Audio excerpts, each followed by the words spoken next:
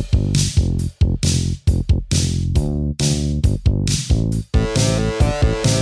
got you into a Remington party. What's my thanks?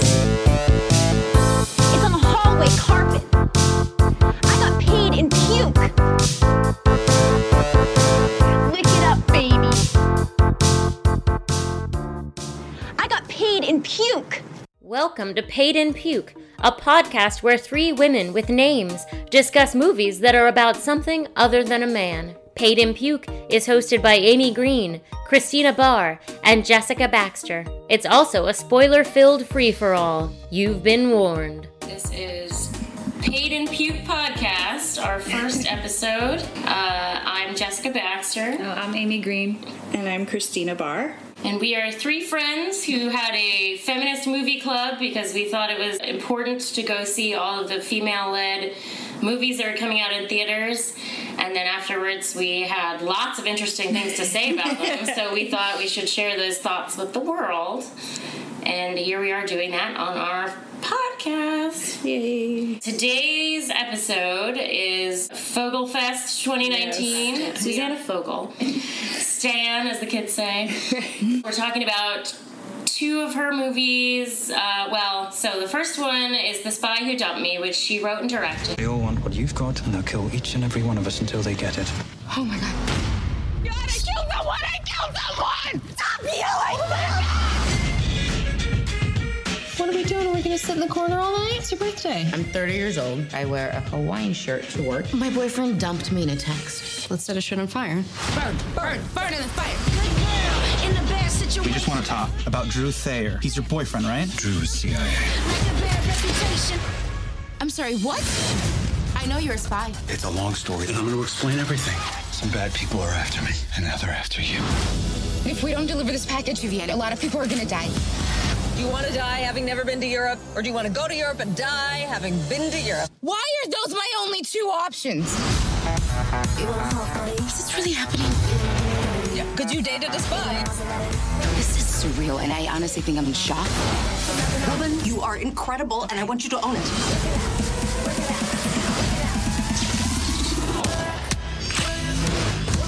You have a real instinct for this. I do play a lot of video games. You too? Wow. What? You're the boss, and yet you have not sacrificed 1 ounce of femininity. That is the Beyonce of the government. I get to walk, bitch.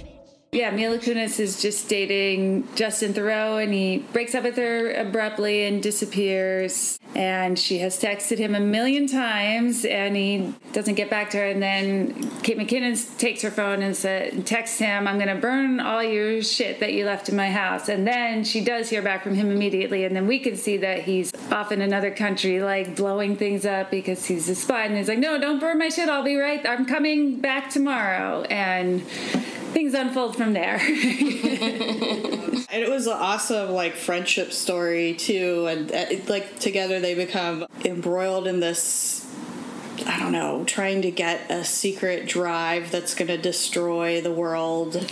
Yeah, the MacGuffin in the story is they don't. It's classic MacGuffin because it really is pretty meaningless what it is. It's just some technology that somehow will. I mean, it's just like a throwaway line of what it's going to do. The back door to the internet. Yeah, the back door to the internet. Everybody wants it. All we know is it was made by an international terrorist group named Highland. Intelligence tells us they're planning a series of attacks. If we had it, we know how to stop them. So yeah, there's a drive, and it's hidden inside of a fantasy football trophy. Second place fantasy football trophy, which I love. That speaks to me because in our friend group we do give out meaningless trophies like that. I know. They kind of before they know there's something in it, they kind of make fun of him for keeping it, and I'm like, I would totally keep it. That's a hard-won trophy. Yeah. There's 14 people in our fantasy football league, so second place would be pretty sweet. Yeah. Significant. Yeah. Significant achievement.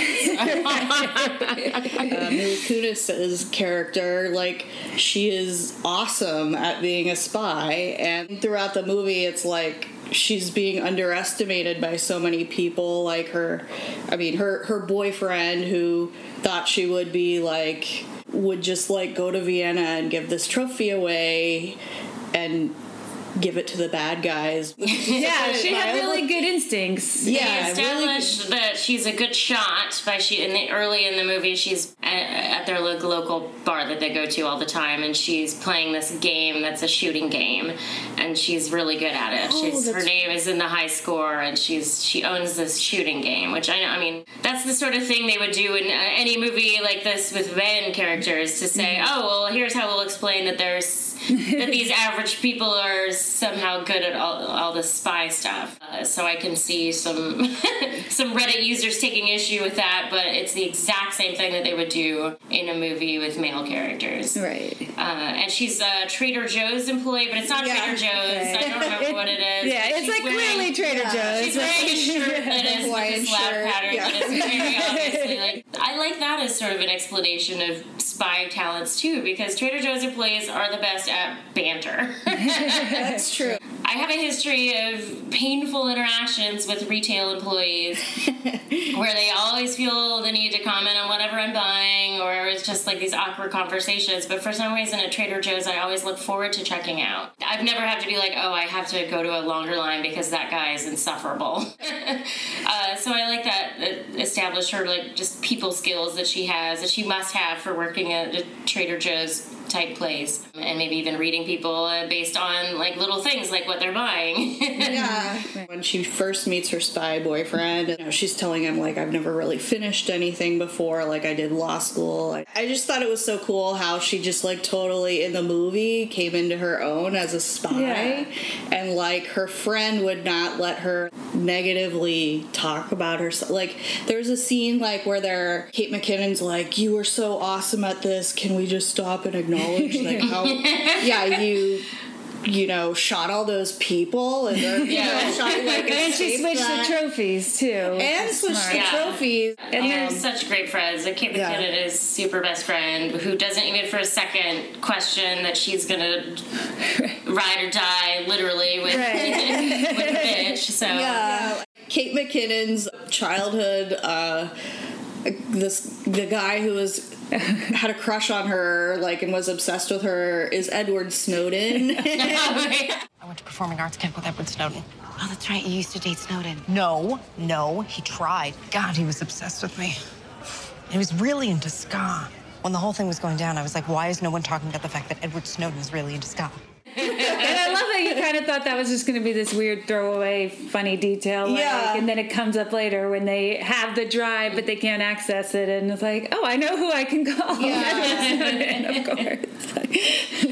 Which is another sort of trope that with a movie that would have male characters in it that you would say you wouldn't think twice about, I don't know, but the way that they present it here as it's a comedy bit, but it's also serves the plot, and it is the sort of convenient relationship that they would have in any action movie. Right. Yeah. I know this guy. I know this guy who's good at hacking things. Well, right. And he is available immediately. Like I could just like how does she really okay, she went to camp with him, but somehow she knows his phone number now. Yeah. Where he is, hidden. Right. And it's like she doesn't even have her phone. Like she borrowed someone's phone to call him. Do you know anybody's number anymore? Nobody so many funny things about Kate McKinnon, like how she and her parents have like this weirdly she sends her mom relationship. She sends her mom the dick pics. That looks like a crescent roller.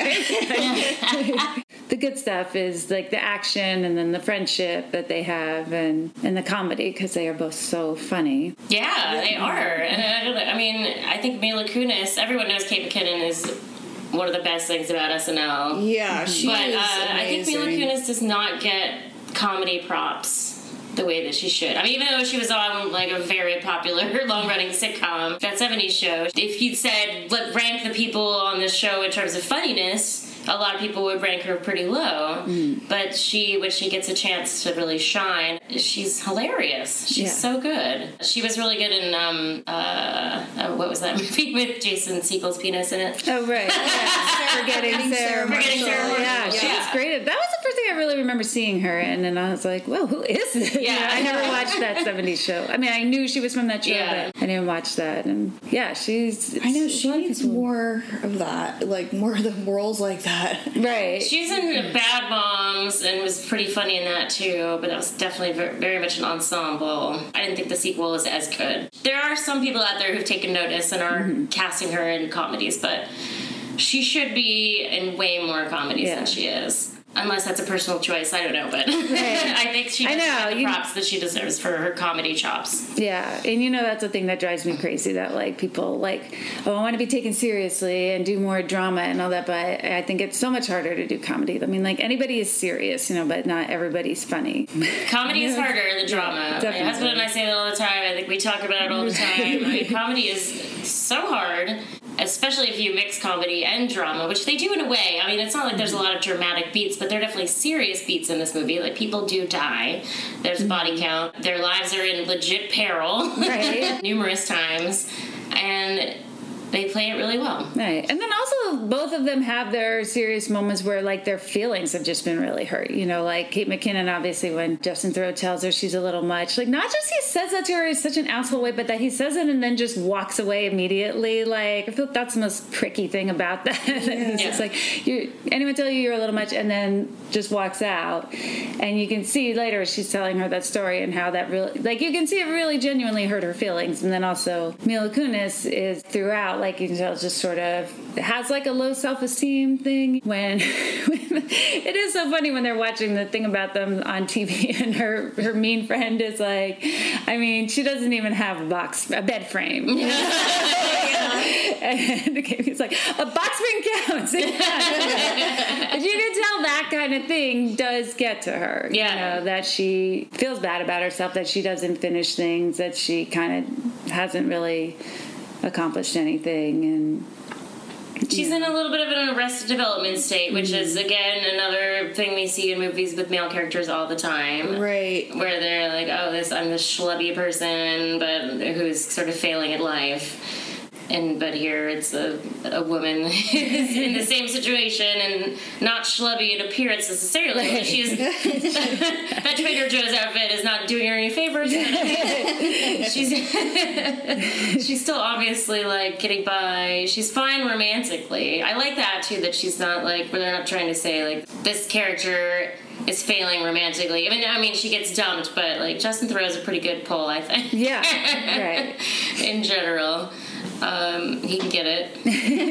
And her later love interest, the spy that doesn't dump her, is also I didn't recognize this guy, but he is from a very popular show called Outlander. Do you guys watch Outlander? I've never seen it. And everyone was saying, this show is so great. I'm like, I don't know what's so great about it. I watched it and I fell asleep every time. So then it would be that thing where it's like, well, you just have to watch a couple episodes to get into it. So then I'd skip ahead because it'd see like I'd probably figure out what's going on. And again, I'd fall asleep like 10 minutes into every episode. It was just a narcotic for me, so I gave up. But if I ever have trouble sleeping again, I can just turn it on and it won't be a problem. I don't know. I know a lot of people are into that show, but I feel like everybody that's into that show, it's because they were really into the book series, and now it's like the show of the book series. But I don't know if it has any.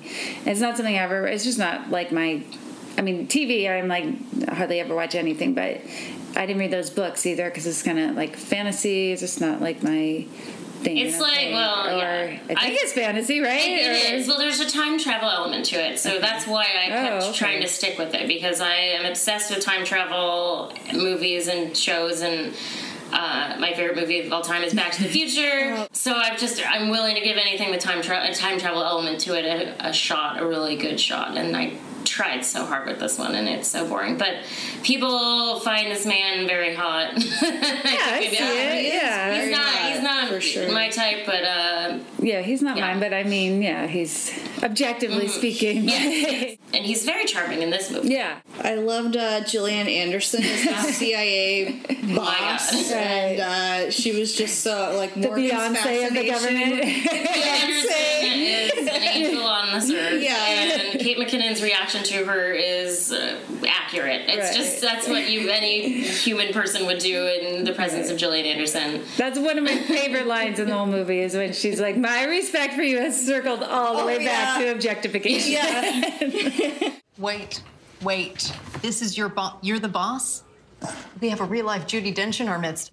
Why have we been spending all of this time talking to the men when this being has been floating through the halls of the building? Oh, my God.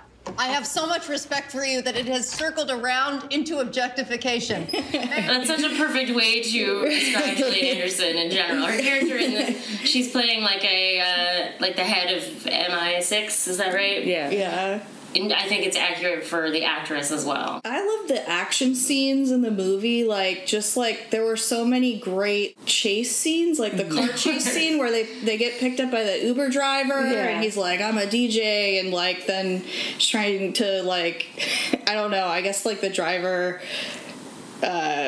he was like, I just took so much meth. There's a bunch of men chasing us with guns, and I need you to lose them. Now! Fuck yeah!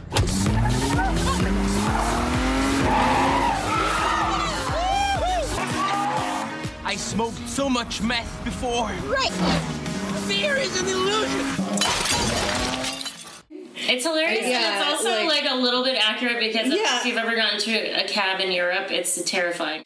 And he just really goes right with it when it's like, oh, by the way, we're being chased by a bunch of people with guns. Like, all right, it's on. We're doing this. He's prepared for that. I mean, I love right before that how first they try to steal somebody's car.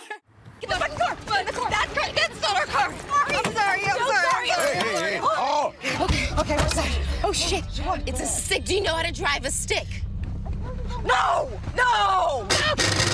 Which one's the brake? I don't know. There's something. How do I change the fucking gear? How does your car work? So sorry. It's an emergency. Oh, my God. Oh, God. Okay. Get out. That scene is so funny. It's going so slow. And they do that because that's the thing that they've seen in spy movies, I think, because they're like, oh, we're supposed to steal someone's car right now. And then they're like, oh, it's a stick shift. We can't drive stick. And they're just very slowly going down this hill. Okay, let's get out. They crash in slow motion in a hilarious way. I love their slow motion crash. And then they're just like, sorry. Right. That's where it's the ladies' spy comedies where they're like, sorry. The torture scene. Oh, a thing I liked about her skills and then surprise skills, they early on established that Audrey is a bad liar.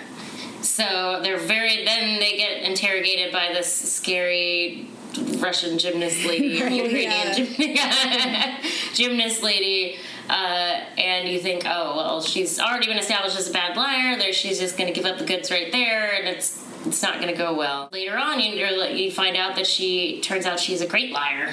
Right. Well, I feel like she figured it out. When she said, I can't lie, I give too many details, which I noticed was also a line in Booksmart. It is. It really is. I guess I wonder if that's true of Susanna Fogel in general. That's her little trademark. And Morgan is telling her, you give too many details. Ask me something. Oh, I just bought a boat, and I'm out. And I feel like you see her. There was something else later where she was giving too many. I think the mean friend is asking, where's Drew? And she has kind of a convoluted story. Yeah. And so she kind of learned, just say your thing and just stick with it and don't go into a bunch of detail. And she just keeps saying, oh, I flushed it down the toilet. That's it.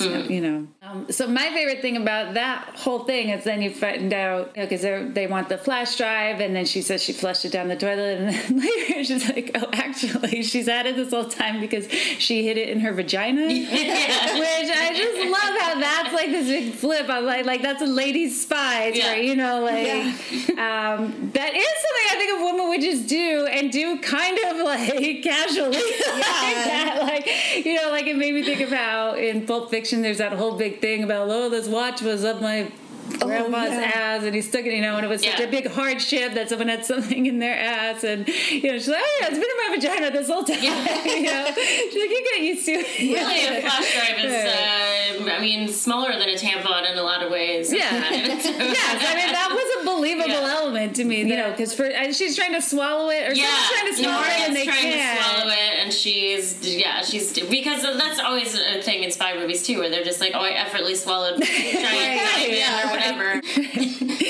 It's not that easy to swallow things that aren't small and coated in gelatin. So yeah, I like that they try to do a thing they've seen in spy movies and it was impossible. Right. So they're like, well, what's the solution to this? Okay, well, we've got some orifices we can work with here. Right. Yeah, and I thought it was just a funny little play on can women do things, or or also women are just voting with their vaginas or something. Like, she just really literally used her vagina to like be a better spy. Yeah. There's a long-running gag on Broad City. Do you guys watch Broad City? Oh, yeah. Where one of the characters, Alana, is always hiding things in her vagina. She's always hiding weed in her vagina. And there's a line that I think about all the time, that the vagina is nature's pocket. Nature's pocket. It is. It's all alkaline in there, and it can't get too high up in there because of the cervix, so it's great. It's perfect. You can kind of easily get whatever you put in there back out. Yeah. Did she put it in a baggie first, though? Because that's important. I don't think she did. No, it was because just remember you said there's something on here, and she's like, oh, sorry, we're not perfectly waxed porn stars. Yes. Okay, well, that's unbelievable then, because I think that the fluids would short out the hard that drive very quickly, but... that makes sense. Where was the script supervisor for that one? Right. Well, it was this very, very special spy flash drive thing. Yeah, I'm sure. That's waterproof. Right.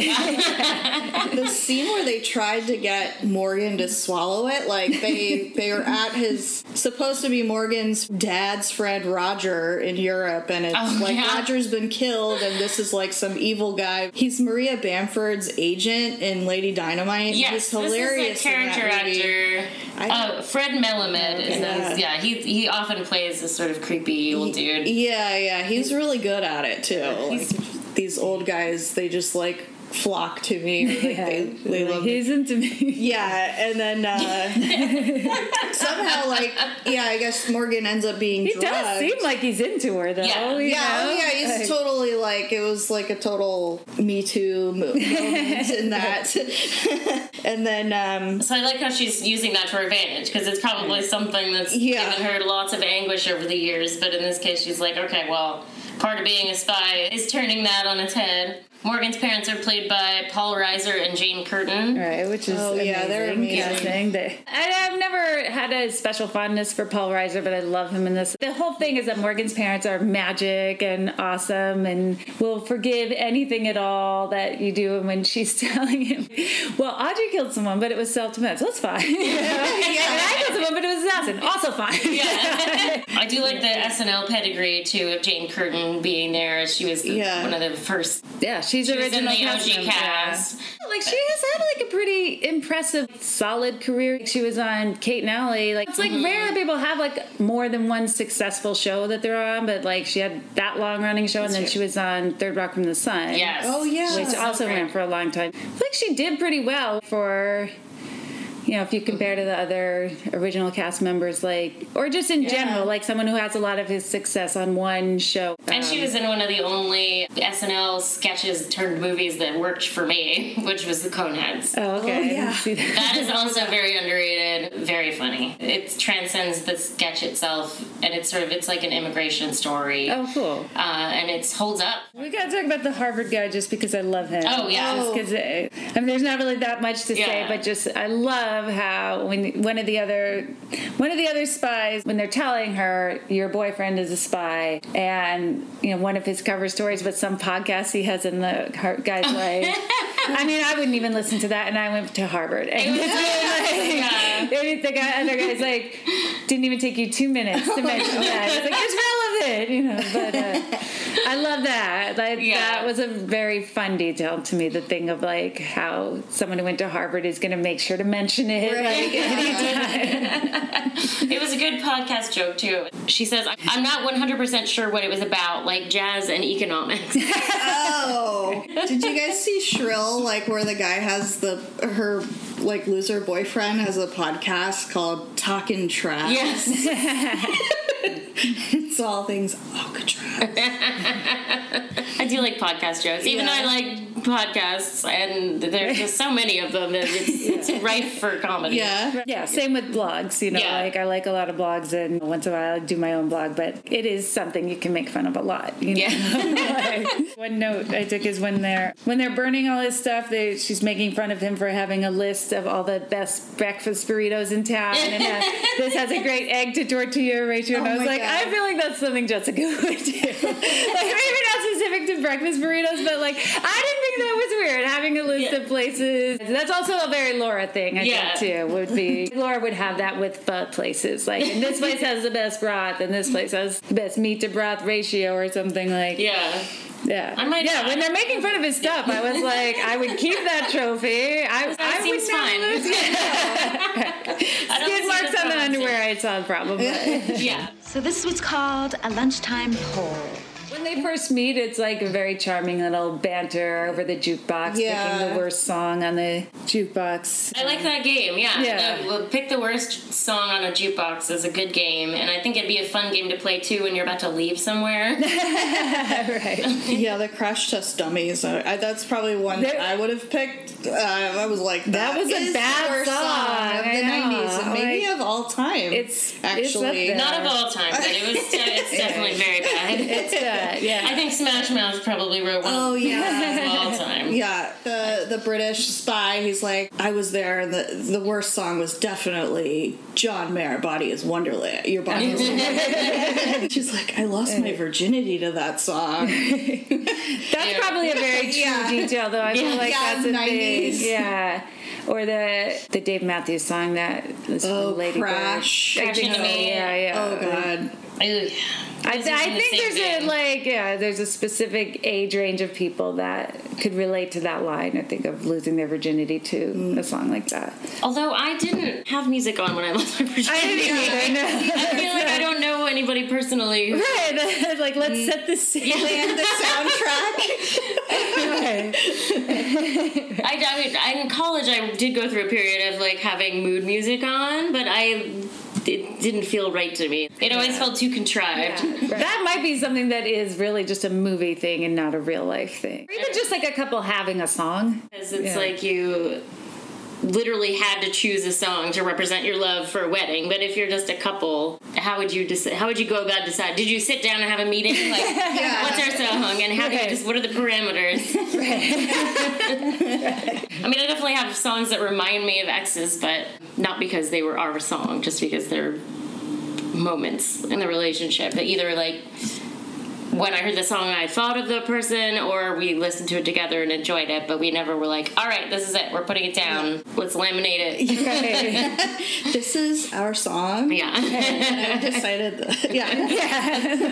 Yeah. Okay. So this is something that both movies have in common. The director had the actors bond in a way before the movie. So for The Spy Who Dumped Me, Susanna Fogel had all of the main characters go to an escape room, which and apparently in the escape room, Mila Kunis took charge and nailed it. Nice. Wow. So I like that. That was before they even shot the movie, that she was like already proving her worth as a real life spy, I suppose. And then for Booksmart, they had the two leads live together for a while, which I think is great. Oh, whoa. And so they have a great rapport there. They do. Well, the one other Spy Who Dumped Me thing that I wrote down is the scene where they're being tortured by the gymnasts, and they're saying like, we don't keep secrets, and they're telling each other secrets, and that like I love that scene. That would be so fun to do. I mean, not while being tortured, but like if you had some like contest where it's like who knows the most about each other, or who knows the most secrets of the other. I really enjoyed that, and that was also just like such a good. Another piece of like how it's such a good friendship movie, because like they just really, so often in movies and TV especially, I think like people act like they don't like their friends, or they're always dunking on their friends. Yeah. And it's like, I don't know, don't people actually like their friends and, lift them up and, know things about each other? I'm hoping that that's fallen out of favor, because it seems like there's been a lot of shows recently that don't do that anymore, but certainly the very popular shows like Always Sunny. I never got into that show because it would come on, I forget what show I would watch that came on after it, but I would always see like the last 20 seconds of Always Sunny, and every episode ended with them yelling at each other. And then The League, I really liked a lot about The League, but I hated the fact that nobody seemed to like each other. How can you guys be friends and just constantly rip on each other, and not even just rip on each other, but actively sabotage each other's lives? Oh, geez. Yeah. I prefer supportive friendships. I think that's what we like about both of these movies, is that they're supportive friendships. So the sort of friendships that we have, so the secrets that they share are slightly embarrassing, but they're not like, oh, my life would be over if people knew this about me. Yeah, then it's not malicious or anything. I'm trying to think of like some other like really good female friendship movies, and I'm having a hard time. Oh yeah, and like that's the whole point. Yeah, it's always like couched in some really like big tragedy, like Steel Magnolias, Julia Roberts' death, Thelma and Louise, like where they end up killing themselves. It starts out with her like almost getting raped, and then it ends with them both dying. Yeah. Female empowerment. Exactly. That's what has to happen if you're a strong woman. You have to die. You have to get raped and die. Right. They're just two best friends who are on an adventure together, and it's the kind of thing you see in movies with male characters all the time. And why don't we have more of these movies? Why is it so hard to think of other ones? Right. Yeah. That was the impetus for the Feminist Movie Club, was because, we were just like, we want to support these movies that are being made. Right, so that they'll keep making them. We're voting with our dollars, and even the ones that aren't that great, we still just want it counted that people were interested in seeing these movies, and so please keep making them so that we have more examples than just one or two. I love how right now all these awesome female actors from the 90s are getting these awesome roles. Did you guys ever see Dead to Me? Christina Applegate has a show. Oh, I heard that was really good. It's really good. And like Winona Ryder is like coming back after being blacklisted for like for shoplifting. Right. There's a theory that there was more to it than that, but I don't know what it is. I've just heard that it had to have been more than that, because it's just such an innocuous thing that she did. Yeah, it doesn't make any sense. Right. Well, now I feel like you question like any career trouble that a woman had for a period of time or got labeled difficult or something is like, now you just question like what really happened there. Did she just turn down Harvey Weinstein? There's a lot of women where I'm like, I want to hear their side of the story. Yeah. Like women that like Sean Young, got like this crazy person, and it's like by James Woods, who's like such a raging asshole. Like I definitely want to hear her version for sure. Whatever happened there. And it's like really nice to know that they are making more roles for women with Winona Ryder. I mean, like, some people could argue she lost all of these money-making years of roles because she was young, And now she's old. Now she's old and put out to, play the mom role. Now there's actually some movies coming out with, like, female actors in their 40s and 50s. It's awesome. So I'm excited for that. Yeah, what sort of movies would we want to see Winona Ryder in? I was trying to imagine her in an action comedy. I don't know if she's great at physical comedy, though. Yeah. One of the reasons that this movie, but actually both of these movies work so well, is because the leads are great physical comedians. They really sell that. I mean, Kate McKinnon... She can just do anything. She can do anything. Yeah. She's incredible. It's the dialogue is the kind of thing where it could have failed in the hands of lesser actors. Like you said, if the plot itself doesn't hold up to scrutiny, so you really need charisma to sell what's happening at any given moment. the physical part was really fun to watch them together, working together on the chase scenes and the restaurant scene with the handoff, and then Morgan doing like trapeze in the end. And I need to go up here in order to make this happen. He's like angling to be this trapeze star. Also, it's hilarious that they both dyed their hair to be disguised, but then it's like, wait, we're still one blonde and one brunette. That reminds me of one of my favorite scenes, which was there's a sniper who is told to find two obnoxious American tourists. Dumb American. And she pans around the square with her scope, and it's just filled with one blonde and one brunette obnoxious American in various states of obnoxiousness, I suppose. One is like crying on some stairs, and one is throwing up, and her friend is holding her hair back, and then the porno-y selfie taker, like molesting ancient statues, taking the piss out of American tourism. One thing, a special thing about this movie for me is the scene in the restaurant when they're supposed to find someone named Vern, and when Kate McKinnon's in the bathroom, like, the lady has a Vern name tag. She says, Guten Morgen, and she's like, Guten Vern.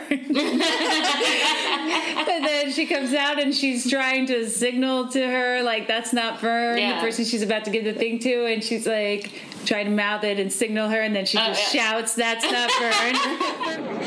That's not Vern!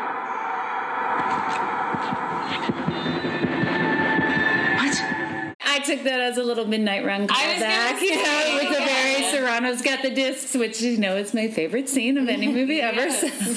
So we can move on to Booksmart, which is a 2019 comedy, very recent, directed by Olivia Wilde. Oh shit! Are we gonna go to school or? Nope. What's 2 + 2? Isn't it crazy that it's the last day of school? We have to go to a party tonight. What? Nobody knows that we are fun. We didn't party because we wanted to focus on school and get into good colleges. And it worked. But the irresponsible people who partied also got into those colleges. I'm incredible at hand jobs, but I also got a 1560 on the SATs. We haven't done anything. We haven't broken any rules. Name one person whose life was so much better because they broke a couple of rules. Picasso. He broke art rules. Rosa Parks. Name another Susan B. Anthony. God damn it. Susanna Fogel wrote this with Emily Halpern, Sarah Haskins, and Katie Silberman. But yeah, I think that she does have some signature moments that you can say that's probably a Fogel line, like you were saying about being a bad liar. When the characters complement each other, that happens. Oh, right, yeah. That's Spy Who Dumped Me a lot, which is great. I mean, and that's like a true female friendship moment, because why wouldn't you compliment your best friends all the time? Right. I know, sometimes I always wonder, how do men know that their friends like them? Because you hang out with your women friends, you're like, oh, you look so pretty, and then it's like, hey. I mean, my husband compliments his friends and vice versa. It happens. I've seen it.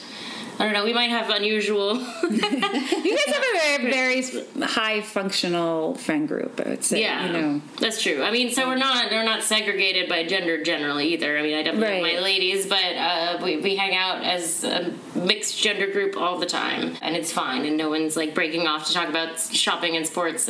Right. That sort of thing. Booksmart is about two best friends who are also maybe among the smartest kids, or at least from their perspective, they're the smartest kids in their graduating class. They're seniors in high school. It's one day before graduation, the last day of school. The valedictorian, Molly, played by Beanie Feldstein, is going to the bathroom, and she overhears some of the popular kids in the bathroom, and it's an all-gender restroom, talking about her and how she is cute, but she's a butter personality. She comes out and she's like, well, I'm going to let you guys have it because I'm going to an Ivy League school next year and you guys are going to be washing cars or whatever. And that's when she learns that somehow everyone in her graduating class is going to an Ivy League school, or at least a very good school, except for one guy who is not going to college because he was recruited by Google. Right. And she has... mid six figures. Yeah. And she has a meltdown because she's like, well, what did I do with my high school life if they were able to party and get good grades? Why wasn't I? So we have to make this last night of high school count, is what she tells her best friend Amy. And so then they're off on a mission to find this party where all the popular kids are going to be. It's a rager, and they want to be there, and they want to experience what it's like to party before they go off to college. So, what do we like about this movie? Where do I start? I loved their friendship and how funny they were. I mean, I just thought they were both so funny. And for me, it was like, I felt a lot like it was like if me and Laura were friends when we were in high school. Like, she had like such a, Molly had such a Laura vibe, you know, and just was like, who allowed you to take my breath away? Like, she sounds a little bit angry when she's giving you a compliment. No. Not acceptable. This is not okay. Who allowed you to be this beautiful? Who allowed you to be this beautiful? Who allowed you to take my breath away? I mean, I just really loved that. I mean, I just thought this movie was just so funny. It's just how funny people are with each other. Like when Amy first comes to pick her up in the morning and they're just like standing there dancing. Like, we're just gonna do this all day. We're not going to school. I love that scene too because I love how it starts off with this music and then the music drops away and they're still dancing for a long time with no music, and they're hilarious dancers. I'm always a sucker for funny dancing in a movie. Anytime that happens, I love random musical numbers. I love funny dancing, and there's funny dancing later on too. Oh yeah, the musical number with her, like where they finally make it to the party. And, you know, her and Nick, her crush, have that long... She has a fantasy sequence where the party turns into, like, a blue lit jungle. And they do this funny interpretive dance for a minute, and then it stops and you realize she's just sort of having this fantasy. It's such a cute relationship that they have. They're very supportive of each other. It's clear that they spend a lot of time together. I had a friend in college who, she's still my friend, but my very best friend in college. My relationship with her reminds me of these two friends too. Just two friends who are always like hanging out together and just goofing off, and they have all these inside jokes, and their lives are just very intertwined. Mm-hmm. I had that with my friend in college. I didn't have that in high school. I had a very mean best friend in high school. And of course it had a little bit of a codependence to it, which they address. That's like their one issue that they have is that there's a bit of a codependence there. They're about to sort of have to break up because they're going off to college, and one of them is Amy's going to Botswana. I know, I keep wanting to say Uganda, but it's not Uganda. Yeah. For a year before she comes back and goes to college. So one of them is gay and the other one is straight. They're best friends. It's not even like a thing. It doesn't have to be a plot point. It doesn't have to be a... Yeah, like her coming out is not totally normal. Yeah. And they're friends, and Molly's encouraging Amy to pursue the one girl who she's been crushing on for a really long time. It's just like normal teenage stuff, and she's... And it's not like the lesbian is secretly in love with Molly, or, you know, like, which I think would have been if this was something that was made like when I was a teenager. If there were two women, you know, that it would definitely have been like the predatory lesbian who's in love with the innocent straight girl. You know? Right? Yeah. And I love that they have like this special, like the calling Malala moment in the movie. Like that's sort of like the Hail Mary of friendship for them. I'm calling Malala, you know, the first time. You're only allowed one a year. Yeah, you're only allowed one a year, and Molly uses it to go to the party to see Nick. Like, we are going to this party. Yeah. And then in the end, Amy calls Malala, and it doesn't work out so well. But like, I just like how much they know each other and have like this like code with each other. Yeah, they have a friendship shorthand, which is very realistic for female besties. The other thing was like that I thought was interesting, like when they finally get to the party, it's like all of those kids that were the popular party kids. They're all like, oh, we always wanted you to party with us. I kind of wonder if that would have been like accurate, because when I was in high school, I went to like a big like rager party on spring break, and it was just like a weird experience for me. They clearly like Molly, like she's like upset also that she hasn't partied, but like no one knows we're fun is what she says. Yeah. And, like, wanting everybody else to like think you're cool or you're fun, you know, I don't know, like she's right, where you know, like they would like me if they got to know me. Yeah. Clearly like they're cool, but there was some like idea that they had to be the studious ones because that meant they were going to be successful, or you know, so like it was more of like a competition for them, especially I think for Molly, who ends up being the valedictorian. So first she's like, I won, I'm the smartest kid in school categorically. But yeah, I think they felt a certain obligation to win when it wasn't really about winning. It was just about enjoying your life, I guess. Yeah. Just shut up. Hot Probs is on. Oh, shit, yeah. This is a criticism that I've read about this movie, but I don't think it's a problem, but is that it's not realistic, right? This is like a fantasy high school where everyone gets along and it's very diverse and nobody's teased for being overweight and nobody's teased for anything. Nobody's teased for being a minority of any kind. But you know what? I don't think it's a problem because we have plenty of movies that are realistic about people being tormented in high school. Yeah, yeah. When I think about movies that I want to show my kid, I don't want to show her that like being a teenager sucks ass, because she already will know that when she's a teenager. Right. I definitely notice that I feel like they're kind of nicer than people are in high school, you know. But then I also think, I mean, for me, I feel like it's middle school, junior high are the years where the kids are really shitty to each other, you know, and then when you're getting to the end of high school, like everyone's, I feel like, has kind of settled down. And then I also think there is like, you know, a shift change that sort of happened. Lucy, my daughter, she's in middle school and she kind of developed a little bit early. And I mean, for me, I remember like the girls who developed early, it's like there was so much, it was like a laser beam on them of boobs. And like I just asked her once in a while, I'm like, oh, do boys like ever make comments about girls and their boobs and stuff? And she looked at me like, what? Like, who would do such a thing? You know? I mean, maybe it is possible that things have changed, or there are schools where kids are not like so relentlessly mean. There's some meanness in this movie, but it is pretty mild. Like, and it's not celebrated either. Right. Yeah.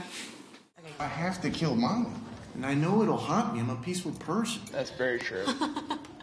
Wait, are you guys talking about Molly Davidson? She's cute.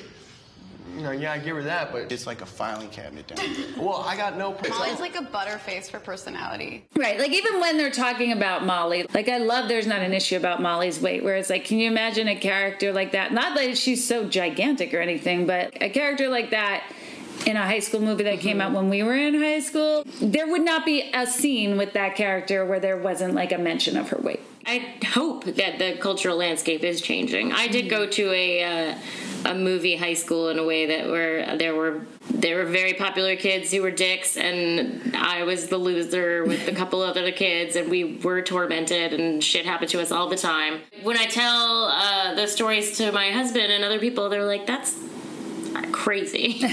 Like, they can't believe that I did go to like basically a movie high school, but I did, and I'm glad that might not be the experience for kids growing up now. I hope it's better for kids now. Or getting better. I don't want the Breakfast Club to be the reality for children today. I also heard the movie was criticized for not really representing economic disparity so much. I mean, there are two characters who they call the 1% because they are very, very rich.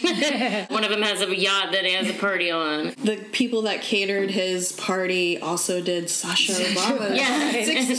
That's true. Yeah. But then the other characters all seem pretty middle to upper class as well. Yeah, although I feel like maybe they're sort of hinted at with Molly, like she lives in an apartment, which, you know. That's true. Like, is when they pull up to her place. We never see her parents either, do we? No. I feel like she mentions her mom a little bit. I mean, like, for me growing up, like, that would be, if someone lived in an apartment in that house, you know, like, that's a big difference. Yeah, and like all the kids were going to Harvard and Stanford and whatever. They're all going to like, some expensive I'm school. like, whose high school is this? And then like the house they're at, the party is like this, it looks like Jackie Treehorn's Hollywood house or something. And like, it has a pool. It's a huge house, It's like, I think it's his aunt's house. Right. So he doesn't live there, but he definitely, his family, somebody in his family has money, but I don't know where he lives. Yeah. It kind of reminded me of Clueless in some ways, too. Yeah. It does have a public school vibe, but it's a public school populated by mostly kids who are doing fine economically. Right. Well, and to me, like, I feel like that's true. Like, in wealthier towns, the rich kids go to public schools because that's why the families moved there, because it's a part of it that it's a good school district. I grew up in, like, a wealthy town, and, like, it was almost like a stigma if somebody went to private school. Like, going to private school meant you kind of screwed up and couldn't handle regular school, or you know. It was, I mean, God, I can't even imagine how much Yale must cost. Yeah, I know. You know. And no one talks about getting a scholarship or anything. Right. I mean, well, the one kid said he's going to play soccer at Stanford, which might be it might be an athletic scholarship. Yeah. I like the drama kids. They think they have found the house party, but it's really the drama kid party. It's a murder mystery party, and they get handed scripts, and Alan's like, "You're the Baron orthodontist." She says, "Why am I Baron?" Yeah, why is it Baron? I mean, I remember like reading plays and things like that in high school. Being Baron was like a big descriptor, like as if you're like a farm animal or something. Like, it makes it gives me like a visual of like a dusty uterus. I know, like what is that about? That's kind of a commentary on character descriptions in scripts, I think, of women, because it's always about their appearance or their ability to give birth to children. Those are like the two. It is like describing livestock, isn't it? Yeah, like, can you breed and are you pretty? There's something else besides like Baron that he says. It's like frumpy Baron orthodontist. She looks at. She's like, this just says orthodontist. And I like that he tricks them into going there. Right. And then what I had never noticed when I just watched it again the other night, they get to that party and then they find out they were drugged at the previous party, and then they have that weird hallucination where they're like Barbie dolls. What the fuck? What is happening? Why do you look like that? Molly, you're a fucking doll. No, you're a fucking doll. What? Ow! Fuck! That hurt! My boobs are too heavy. I have no core. Our legs don't bend. They're twice as long as our torsos. These proportions are insane. And I had never noticed till this time that when they're Barbie dolls, they're dressed as the characters they are. Like, she's dressed as a farm girl. She's like in a like little nurse's outfit. Like, you're a farm girl and you're an orthodontist, and that's the little costumes they're in. This was the third time I saw it. Wow. I noticed that. Amy's like so into having this Barbie body. Yeah, she's got the Barbie body, and like, I see why people like that. You know. Oh my god. What the fuck am I wearing? Where's my badge? Molly, I have no genitals. How do I pee? How do I shit? I mean, I don't even have nipples. These are just mounds. My whole body's like a fucking dolphin. Just perfect, round, huge mounds. Wow. What? Look at my body. I am beautiful. No, don't get sucked in. This is our nightmare, Amy. I know this is unrealistic and bad for women, but is it bad? Because I feel pretty good. I mean, this ass won't quit. Amy, use your brain! I don't need to use my brain. I just need to be smooth and flexible. Look at you, you bad bitch. Okay, that's it. We have to wake up. My. I think I might, actually stay here for a while. No, I won't let you do it. Stop it. Stop. You need to throw up. Let me have this body. One of the Lyft drivers that picks them up ends up being their principal. That was funny. That's played by Jason Sudeikis, who is Olivia Wilde's husband. And also from SNL, but yeah, Mr. Olivia Wilde. And so I think they start saying something in Spanish, but then he speaks Spanish, so then they're like, okay, well, I guess we have to talk in Chinese then. And he doesn't speak Chinese, fortunately. And they're trying to talk about what they're going to do when they get to the party, because Amy has never made out with a girl before. Are you about to sit here and judge me for dabbling in pornography. I thought you were a sex-positive feminist. Are you insane?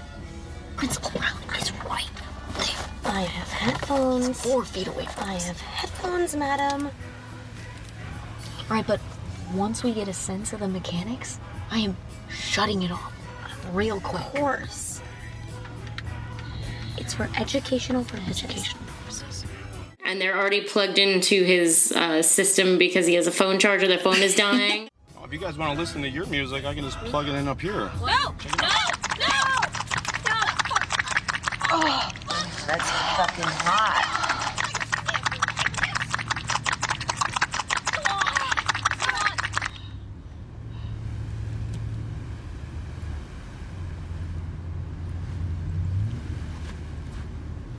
Touch me. Was that Cardi B? That was funny to me because it's like kind of a little inverse how if guys are learning sex from porn, like they're not getting a good idea of you know what to do, how to do things, like what a partner is really gonna like, and then they're like, let's watch some lesbian porn to figure out how lesbians do it. A guy could not really learn sex from straight porn, but like can a girl learn? Well, my would it be more accurate? What did they find? Because there's definitely like lesbian quotes porn that is not, that's the male fantasy of lesbian porn. And then there's real lesbian porn. And if she'd never looked at it before, I wonder, because if you just Google lesbian porn, guess what you're going to get? You're going to get the straight male fantasy. You have to get recommendations from other lesbians to find the good porn. So I don't know what they were looking at, but I suspect that it wasn't helpful in any way. But I like how they touched on that earlier when she said something about scissoring, and he was like, that's not a thing. Don't knock it till you try. It's really not a thing. Do the same part she does. You just take what you do to yourself, flip it upside down. I don't really... Just a down, but a flip. A down flip. What if I don't use my hands? You can make yourself come using only your mind. That's like the one thing my mind can't do. No, well, I use just other stuff. A book? No. Very Freudian, but I'd worry about paper cuts. No. Can we just stop talking about this? That little elephant? No, stop. That weird crochet pig. My grandma gave me that right before she died. If you don't tell me what it is, you know I'm gonna get... It's the panda. It's the panda, okay? The panda.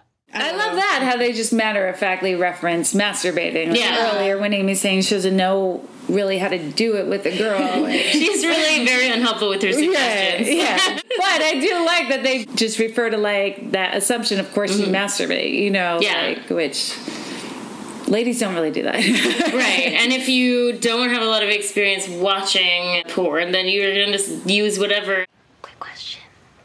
Just a quick cue. What happened to her eye? That fell off way before anything happened between us. Did she talk dirty to you? Mm-mm. Tell you about how she's in danger. No! Stop! Two pandas roar. Stop! You sneaky little bitch.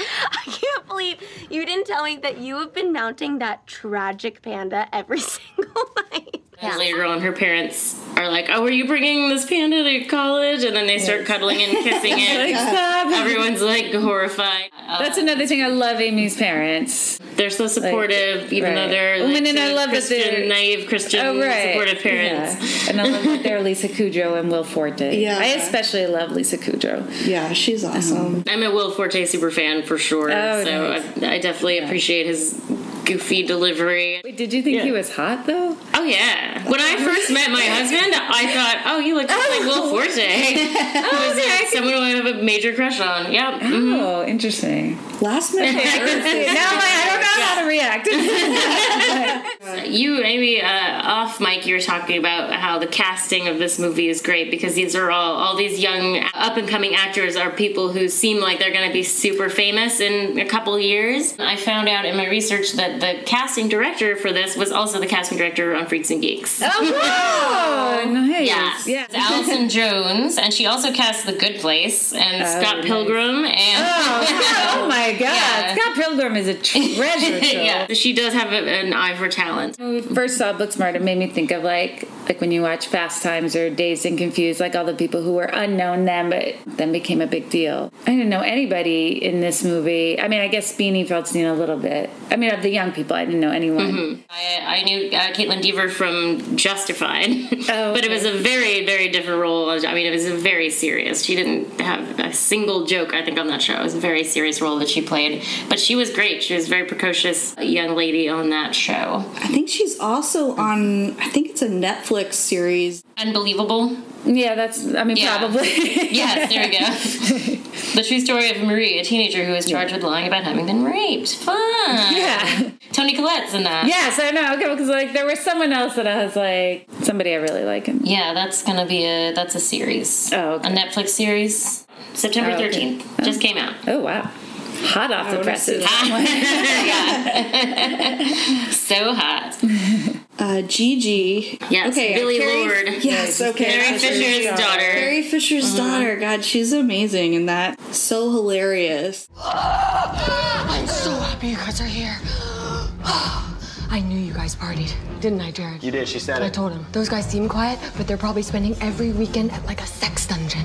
Oh, oh God, you taste like my vitamins. I think I'm in love with you. I don't think you are. You're coming with me. What? Dance party upstairs! Yeah! Wow! I had the exact same thing. Really? I lost my virginity in what I thought was a park, but it turned out to be a graveyard, and now the ghost spirits live inside my eggs, waiting to be reborn. You can't smoke up here. Oh, what'd you just say to her? I said to you, you can't smoke.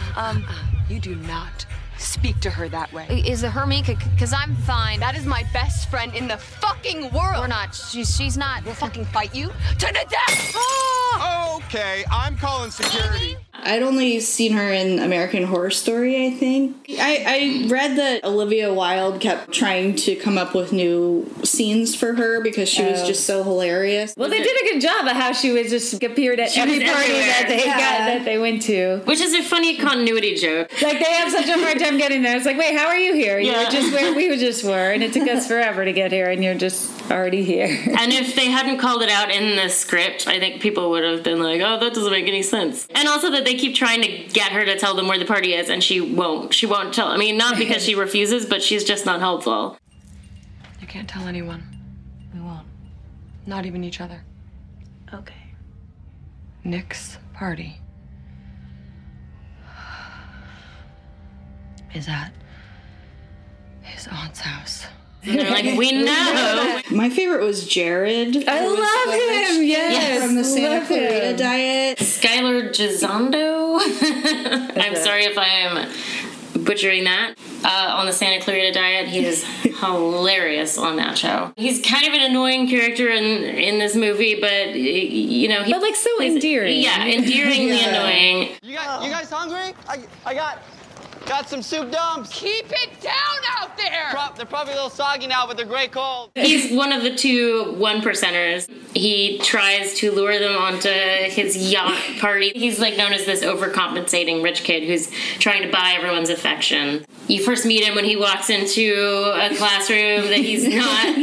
He like gives a gift to a teacher who he doesn't even have, and he's wearing a t-shirt with his, what is it called when you have like a picture and a picture and a picture? What is that? The Drost effect is the effect of a picture appearing within itself. So it's just him over and over. Yeah. And he's like been giving those t-shirts out, and one character says like no one's gonna wear that, even ironically. Yeah, and I love his response. How he's just so good natured. He's just like, agree to disagree. Yeah. I mean, it just rolls right off his back. I really love that kid. I love how Jared picks the girl,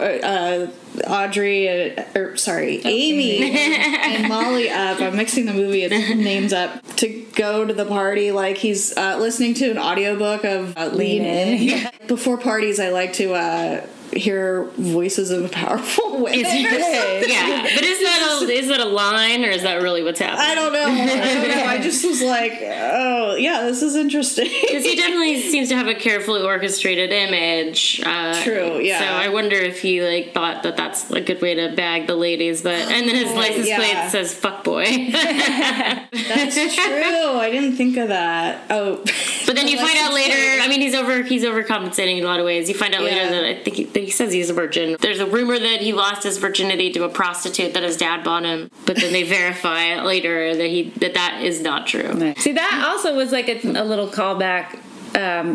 Because when I do think that story is true, and Molly's like, I mean, there are just too many specifics for it not to be. Like, there's too many weird details, you know, which is a little bit of the, like, when you lie, you make up too many details, you know, because that story ends up not being true. Yeah. You know? That's smart. The pizza delivery guy scene where they're like... Where they put their hair out of their hair. That was so amazing. Funny. That's so funny. And that he is turns probably out the to be funniest part. the Valley Strangler in the end, but he's like saying, oh my god, guys, don't show me your phone password. Right. Yeah. Don't just get into something. Like he does have a pretty detailed idea of like how he could abduct them. You know, he's not just like, you don't get in someone's car, they could drive off with you. He's like, I could be across state lines. Yeah, I know. Have you hog-tied to the bed and filming it? Like, he could have a pretty specific. Like, that scene, I think, is Molly is just so funny in that scene. Yeah. She's trying to be tough and she's like, we'll ask the question.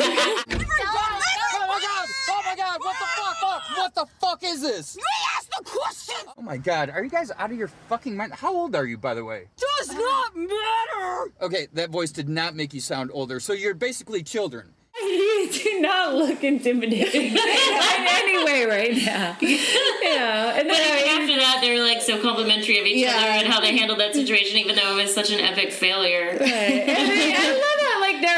Like Amy is just always practical. Like he asks if they have a weapon, and she's like, "Wait, if we say we have a weapon, that's a felony." Yeah. And he's like, "You guys didn't think this through at all. It was just the hair." Okay, so you're using your hair as a mask and trying to rob someone with no weapon. Because the funny thing is, I actually have a weapon.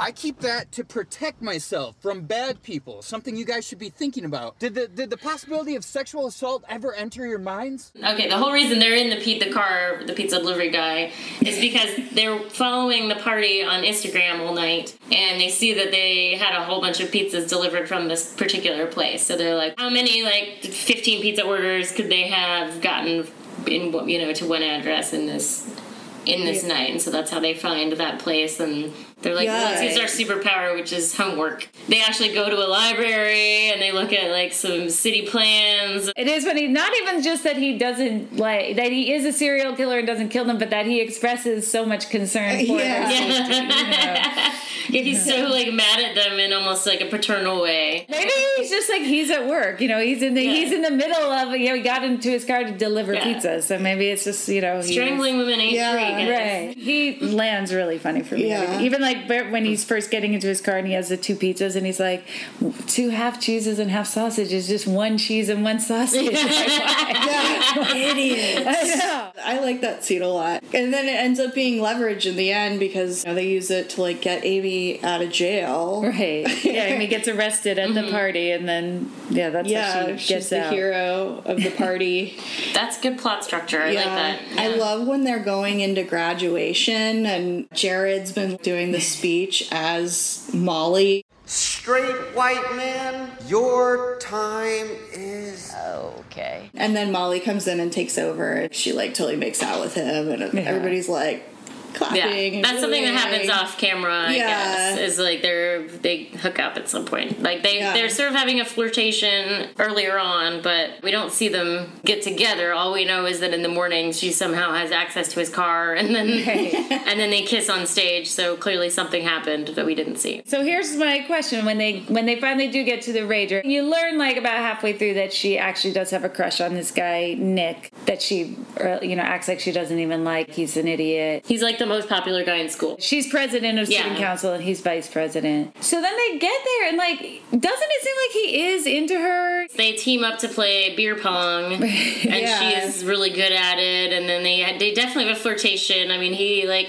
you were saying that his line about naming her Harry Potter house would have worked on your daughter. Well, he reminds me a little bit of a guy that she had a little crush on for a while, but then when he says, what are you, half Slytherin, half Ravenclaw, which is how my daughter identifies, and she's that is exactly what I am. Yeah. But then when he's leaving and he's like, don't move, I feel like you're gonna move. Yeah, I he feel tells her he's he's into her. Yeah, he doesn't want her to leave. I feel like that was very charming the way he said that, but she, I think, reasonably thinks, like, this is going to happen. We're flirting, and he's into it. And then tragically, later, then he's making out with the girl that Amy has a crush on. So do you think that he is really into her, like, a little bit? Or, like, is that just how he is? Is he just flirtatious with everyone? Is he just someone who kind of knows what works on people? I get the impression that he is very flirtatious, because they do make a comment early on saying that, like, everybody who's into dudes is into him.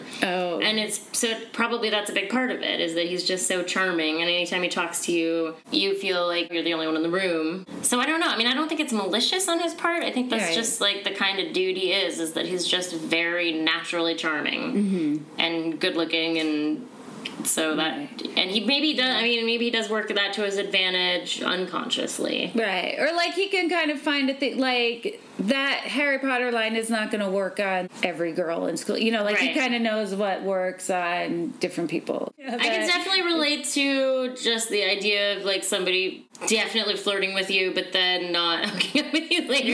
I had that crush on this one guy in college who definitely flirted with me, because I was, like, polling everybody about it. And I'm like, why won't this guy make out with me? He's always flirting with me, right? Am I right? And they're like, yep, he definitely is. What's the problem here? Why isn't this happening? Right. It is something that people do sometimes for whatever reason. And then he ends up making out, with this other girl who we don't...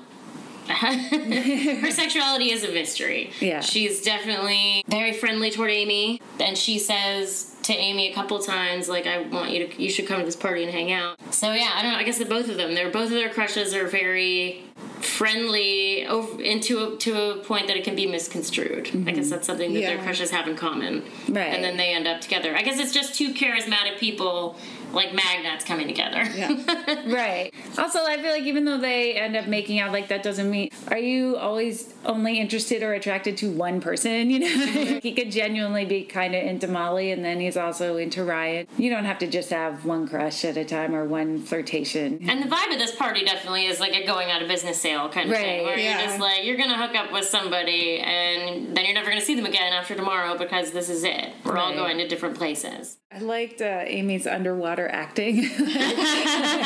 When she discovers Ryan and Nick making out in the pool, like when she first jumps in the pool, she's like, oh, happy because she and Ryan are swimming together in their underwear, and then she's like, keeps swimming, and then she sees them, and like, it was like really solid facial expression. Like, I just appreciated that little detail of her. Yeah.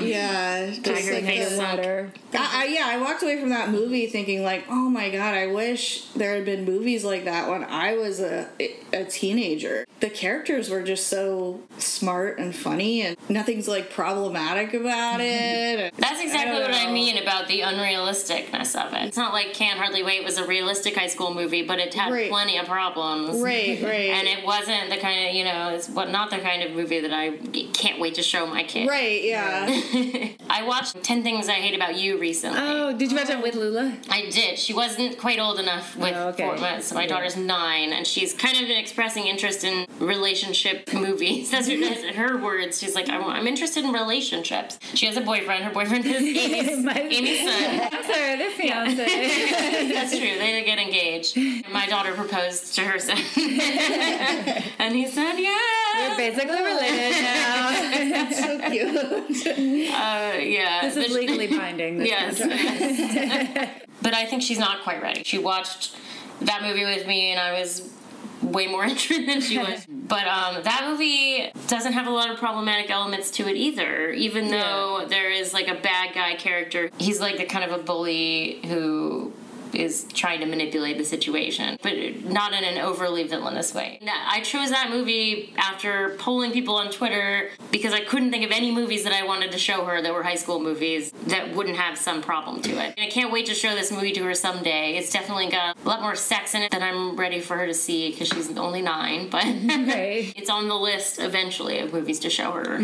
Yeah, and I saw it with Lucy. Well, we saw it, with her. Like, we screened it first to make, see. Lucy's 12, right? right? Right, she's 12. 12 kind of opened up a new world. Like, there's a lot of things that I waited for a while, and it's like, okay, you're old enough now. I'm so happy for her that she got to see this movie at 12. Yeah. We watched 10 Things I Hate About You, maybe like a year or so ago? You did. Mm-hmm. And what was her reaction to that? She liked it a lot. You know, I don't know, like, it stuck with her that much, but the movies that she has watched that she really liked are Clueless and Legally Blonde. I know Legally Blonde isn't high school, but those are, like, the ones that, like, she has wanted to watch more than once, and that really, really hit with her, you know. But she loved Booksmart, and she loved, 10 Things. I really liked 10 Things I Hate About You when I watched it again. It's good as a non-problematic high school movie, which is funny because it's based on Taming of the Shrew, which is, like, so disgustingly problematic. It is. It's right there in the title, you know. Yeah. But it's a high school movie that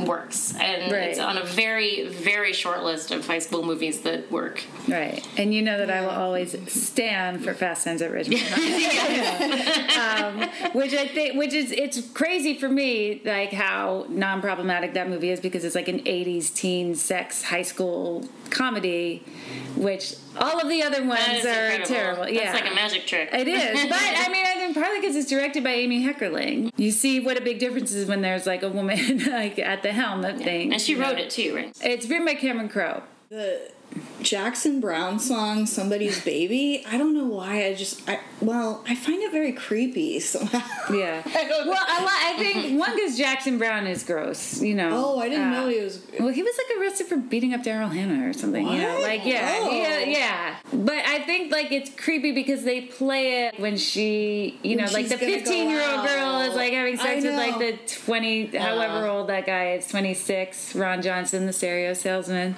You know, like, it's a creepy, like, it's not problematic in the sense of consent at all. She's just really eager to get rid of her virginity. You know, she just kind of thinks that's what growing up means. You know, it's like literally fast times, you know, when you're a teenager and in that rush to like do grown-up stuff. It's just bad sex. Like, it's not problematic with consent or anything. They barely know each other. She's not ready. They get like right to it. Like, she says that, she's like, it hurts so bad. You know, and then later that song plays again when she has sex with Damone that lasts for like 30 seconds.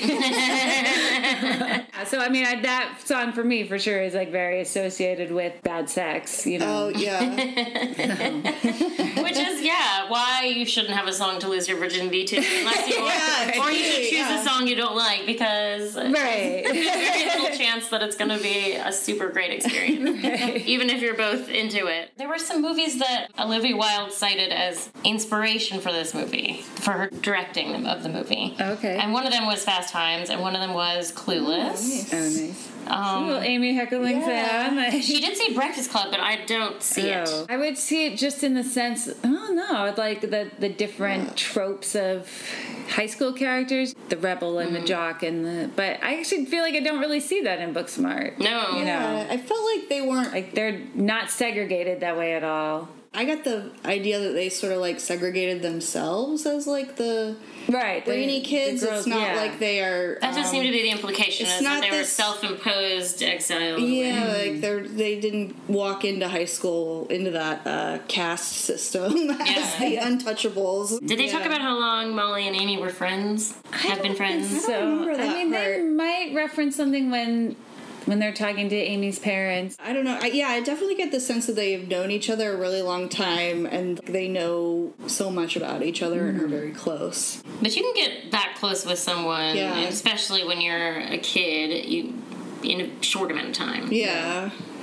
I mean, you can make best friends over like a summer. Yeah, and that's the age that's very conducive to like just hanging out. You know, it's hard. Like when you get older, you miss that like just hanging out casually with your friends and it not having to be a thing where you set it up and like plan something and I have to make dinner or something. Lucy has that, like, and Dash and Lula kind of have that. You know, where that's like just come over. Like in Booksmart, like you get the sense they're just always at each other's houses. I just remember like in middle school going over to my friend's house and we'd watch MTV and like eat snacks for hours and I loved their friendship. They had like that kind of like codependency thing that came out in their big argument at the party. You could see like a bunch of kids are filming it with their phones, and I just was mortified, thinking like, I am so glad people didn't record everything in high school, you know?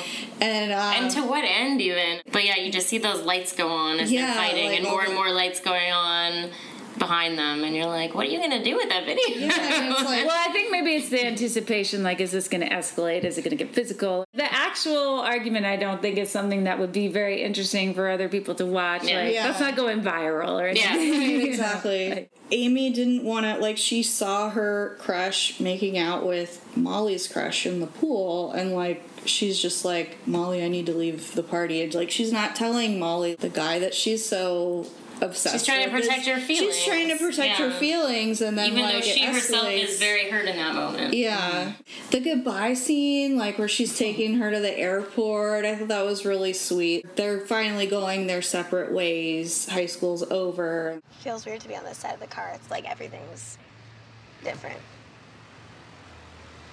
Yeah, I can't believe I'm not gonna see you tomorrow. Call me on that weird international flip phone, okay? I will. Okay. Bye. I love you. Love you. Bye. Go make those tampons, I girl. will. Bye. Bye. It was a nice little scene. Yeah, it was. And then they didn't know how to say goodbye to each other either, and they didn't not say goodbye because they go get pancakes. And then, she runs which back made me into the very car. stressed out, I have to say. And time can do so much. Oh, fuck! What the fuck is wrong with you? I was going through a thing. I was going through a whole fucking thing. What the fuck?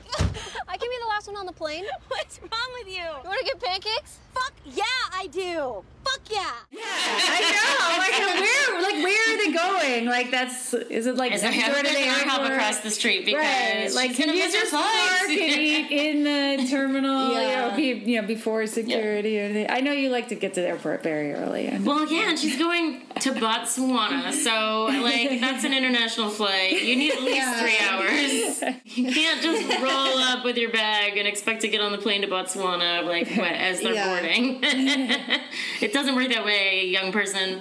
But on the other hand, I mean, maybe it is believable that they would do that because they don't understand the gravity of going to the airport and how hard it is. But there probably is an IHOP right around there or something. Sure. Something quick. Like, pancakes are fast. Ken's 2 cents.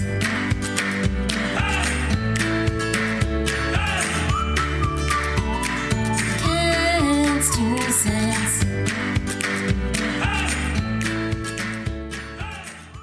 I appreciate that my dad saw this movie, Oh, did he? He did, yeah. My dad, goes to movies, all the time. So He sees pretty much everything? sees everything, Yeah. I mean, still, my dad's an 84-year-old man, That's not the really demographic cool. is. Yeah, so I appreciate that he saw it, although he did ask me, he was puzzled by the end. He was like, so does that mean they, got together? What? No. Why would it mean that? That is a very perplexing question. It's at least you tried. I don't know. I'm just gonna give you take the W for going to see that. Yeah. No, Dad, that's not what that ending meant. I think he liked Jessica Williams in it. I mean, he appreciated, there's a whole thing of how fast you do a crossword puzzle. So. Oh yeah, that's true. There's a whole That's nod my to the thing. Thursday. Yeah, my dad and I have that tie-in. So I don't remember what. I mean, I just remember he liked it and he thought it was funny and he liked that part. And then he was wondering if the ending meant they got together. Overall, I'd say we all recommend these movies. Oh yeah, definitely. I've seen. Yeah. I can watch Spy Who Dumped Me over and over again, actually, and I like them both a lot.